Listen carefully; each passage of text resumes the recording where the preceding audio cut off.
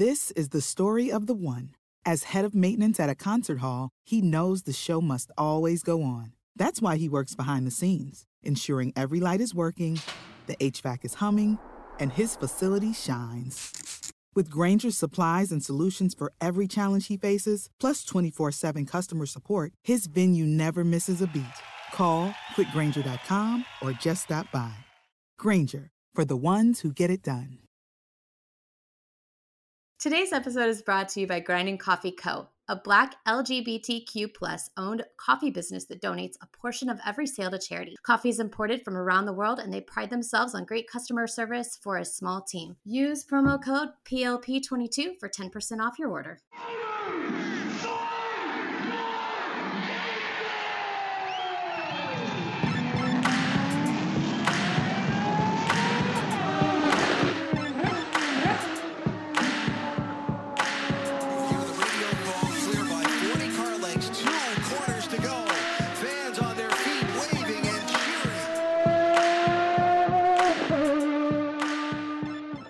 Welcome to a special episode of Pit Lane Parlay. I am host Mike Jokum. Joining me this morning is Richard Morris, founder and owner of Racing Pride. So, Richard, first off, how are you this the morning for me, afternoon for you, and it's been a busy week for you. Hey, yeah, I'm good, thanks. It has been very busy. I very recently announced my own season and my plans and massive expansion of Racing Pride into North America as well. Awesome. So, before we talk about Racing Pride and how that came to be, I know you drive as well. How did you, get into motorsports? What's your motorsport background? Yeah, so I guess not that unusually, I got into motorsport because my dad was a big fan of motorsport. He used to mechanic just at an amateur level in single-seater racing before I was born. And he always watched the Formula One, had that on the TV while I was growing up. So I guess that rubbed off on me. I used to play with toy cars, all that kind of thing. Started watching the races and just got the bug for it, but didn't really necessarily know how to turn that into being in motorsport. So it was really when I was invited just to a friend's birthday party. I went karting when I was 12 and loved it. Got way too competitive. I won it, so that was good. And then I just wanted more and got addicted, and it went from there. So, over the last couple of years, what have you been able to race in, and what does your 2022 on-track season look like? Yeah, so it all escalated quickly, as they say, and I went through karting. And 2017, I moved up into single-seater racing myself into a category called Formula Ford here in the UK, and had a really successful couple of seasons in that. Finished up vice champion 2018 in Formula Ford, despite missing a couple of the rounds. We didn't have the money to do them, but it was a good finish anyway. Got some wins. Sports prototypes came next. Raced a couple of years in prototypes with Spire Sports Cars as their works driver. British Endurance Championship last year with Praga, which is another prototype brand. And this year, really excitingly, I've been picked up as a works driver for Revolution Race Cars, which manufactures LMP style carbon fiber prototypes. So I guess you'd see them as Daytona prototypes. Yep. They manufacture for both European and the US market. I'm going to be racing in the European Sports Prototype Cup around some historic F1 Grand Prix circuits, iconic tracks. So Spa and Zandvoort, Barcelona, Paul Ricard, and of course my home race at Silverstone Grand Prix circuit. And I also hope I'm going to get to show off a Revolution at one or two things in the US. So looking forward to heading over there.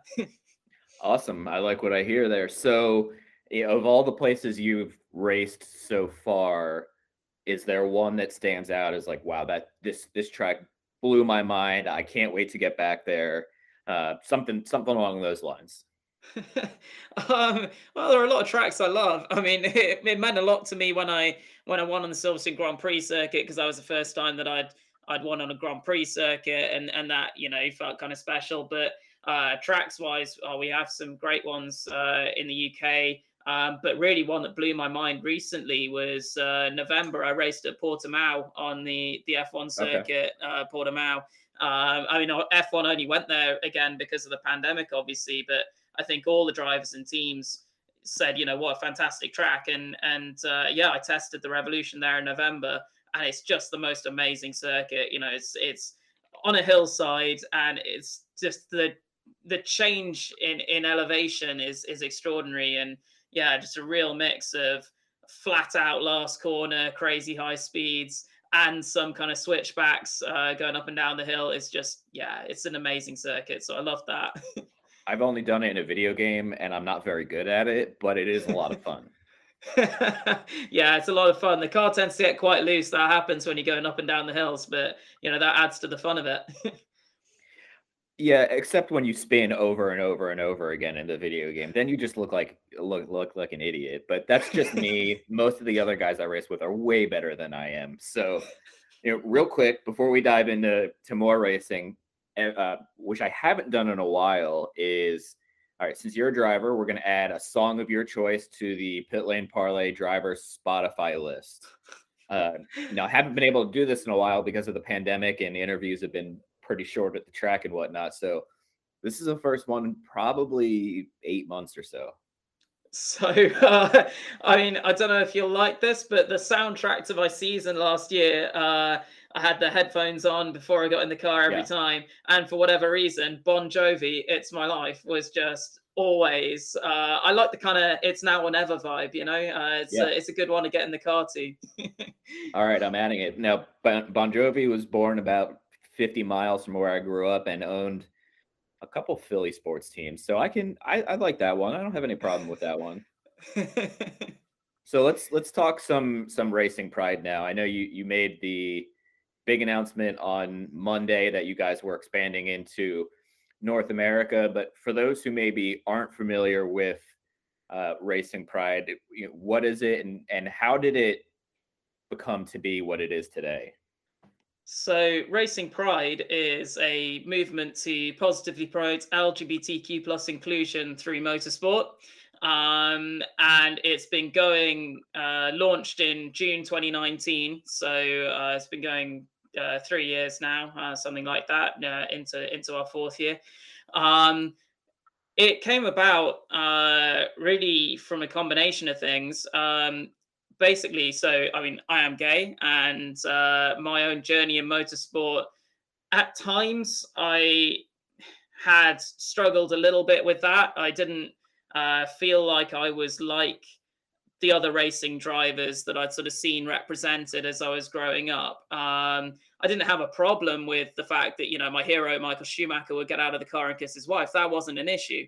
But I hadn't seen any LGBTQ plus drivers or anyone who kind of was like me. And I realized that as I was going through my teen years in karting. And one or two things, and hearing, bits of unhelpful language around the place, it just given me a bit of insecurity around that. And I'd not really come out properly within motorsport because of it. Because I think just nobody was talking about it, and it hadn't given me the opportunity to. And in late 2018, there's a campaign over here in the UK. It's called Rainbow Laces, and lots of different sports have rainbows about the place during that month. And that wasn't happening in motorsport. And I thought, why isn't this happening in motorsport? Why have I never seen this in motorsport? And it was kind of that combination of feelings of, I'm moving forward in my career. This is becoming more and more part of my life. I want to be who I really am at the track. I want to not be hiding things from my team and from my teammates and the people around me, and just be able to, share my life and relax and be myself. And I feel it would benefit motorsport as a whole to be able to have these conversations and talk about this. Because I think there are so many people in motorsport who want to be good allies to the LGBTQ plus community. It's not that I thought they were bad people. I thought, these are good people. They want to be allies. They don't necessarily know how to show that.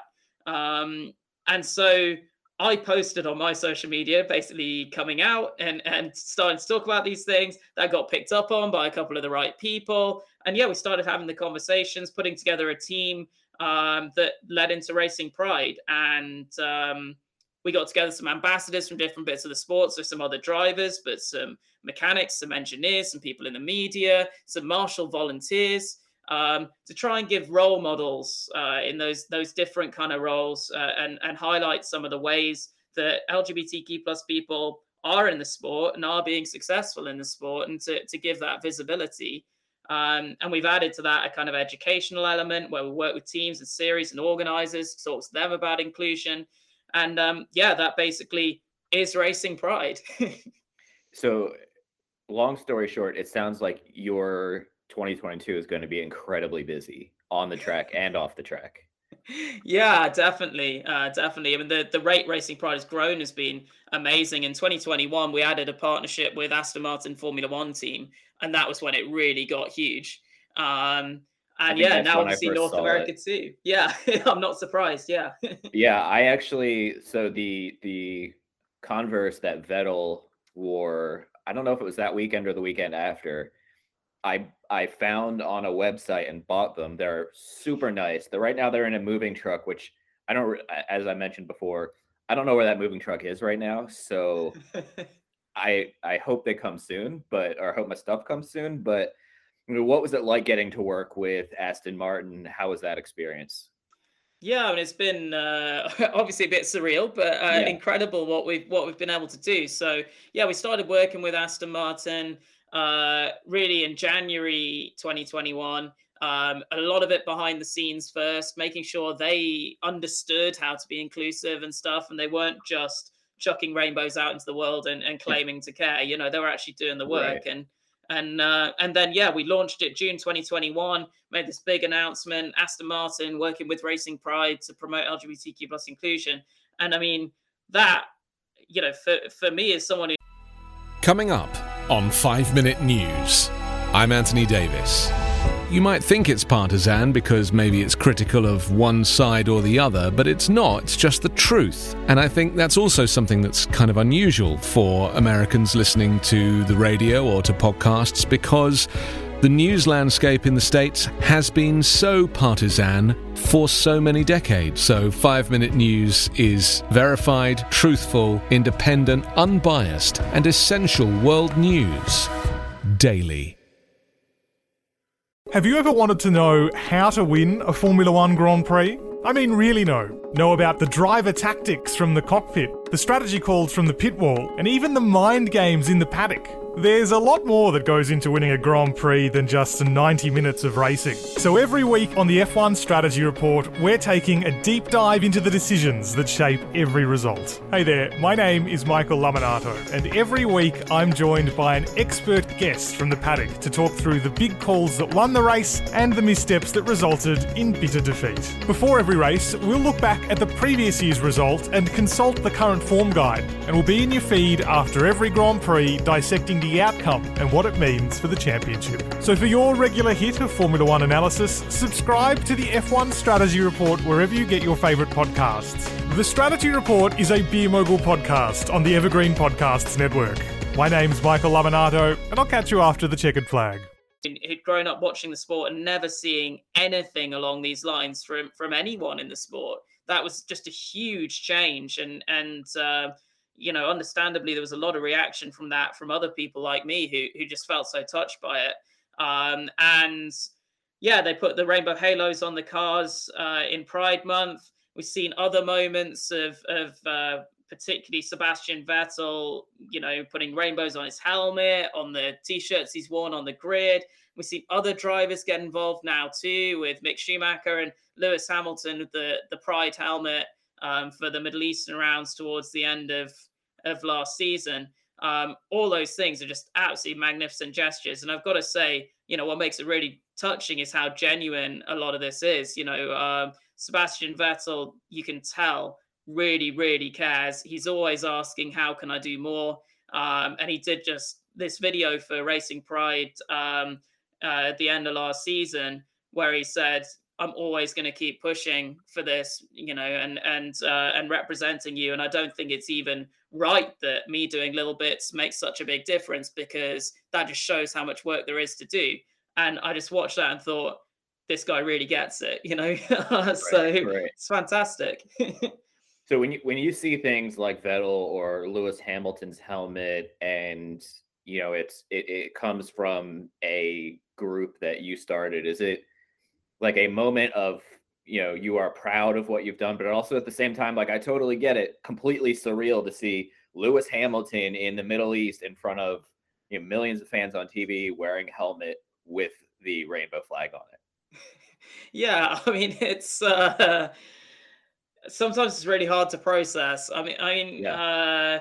Like, you almost get this little bit of detachment of this can't really be like this movement that I saw. I mean, loads of other people have contributed to it getting here and have done huge things to get it to this point. I should say it's not all my own work by any stage, but sometimes you can't even feel that you have that direct associate. It just doesn't seem real. But equally, I'm just so happy that motorsport is now having these conversations, and we are seeing people like this saying stuff like this. And really that bears out when I was thinking about Racing Pride. It was because I knew there would be people like that in motorsport who were prepared to stand up for this kind of thing. They just hadn't had a movement to attach it to, or, something to build it around. And now that's there. We are seeing people like Lewis and Seb using their voices. And I hope that just continues to grow.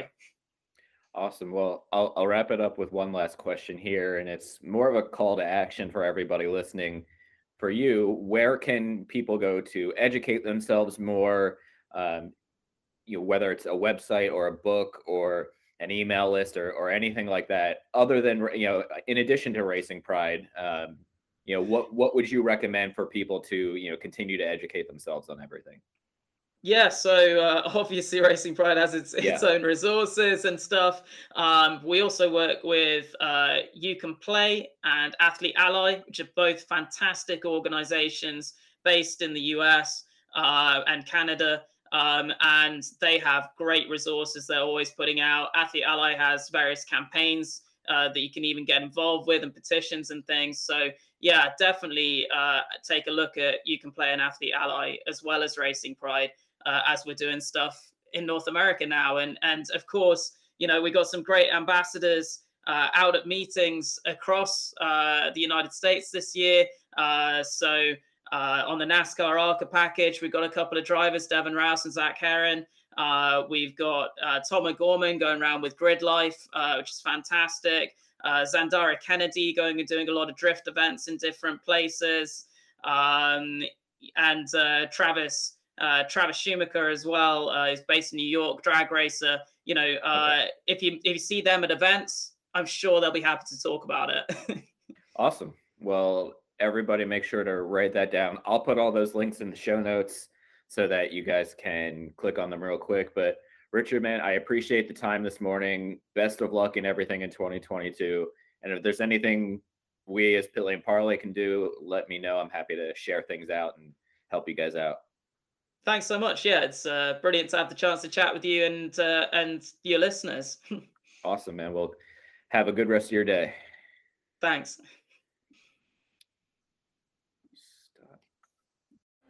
Sports stars. They're like superheroes. But they're actually real. Which is why we've made a podcast about them. You see, they've all got a story. But too many of these stories were cut short. Kobe Bryant. Payne Stewart. Flojo. Phil Hughes. Justin Fashanu. We're writing episodes about all of them. And sadly, many more. Death of a Sports Star. A new series from Crowd Network.